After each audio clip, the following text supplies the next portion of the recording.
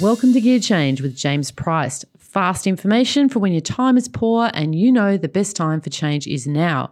A series that you can squeeze in during your lunch hour and then share the ideas with the rest of your team in the afternoon.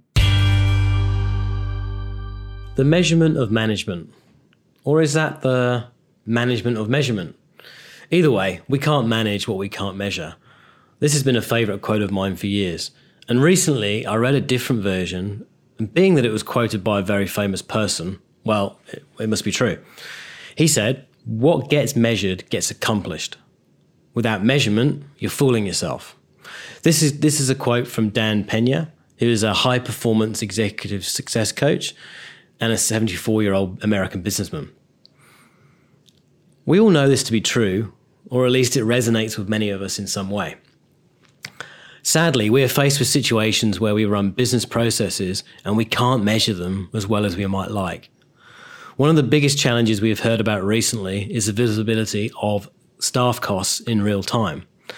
I haven't spoken to anyone recently who can see their costs in anything close to real time, and they often have to wait until payroll runs before the data is available to build a management report. And look, this is often as a consequence of the calculations for the wages, the rules, being conducted after the timesheets have been submitted, typically in a payroll application. So this is really hard to see that data on a day-to-day basis. And for me, this would be like driving a car down the freeway without a speedometer. You know the speed limits and you know how fast your car can go, but you're relying on a speed camera to let you know whether or not you've exceeded the limit. That's quite a terrifying prospect for most motorists. And when we relate this to anyone who's responsible for a large expense in their business, it's also pretty scary.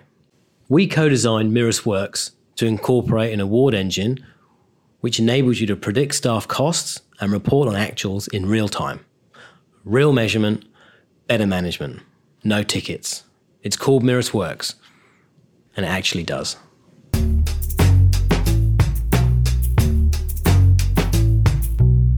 Thank you, James Price. James is a self-confessed petrolhead. James frequently shares a car analogy to explain a methodology, a complex problem, or an idea that's formed, and all with the goal of making aged care better.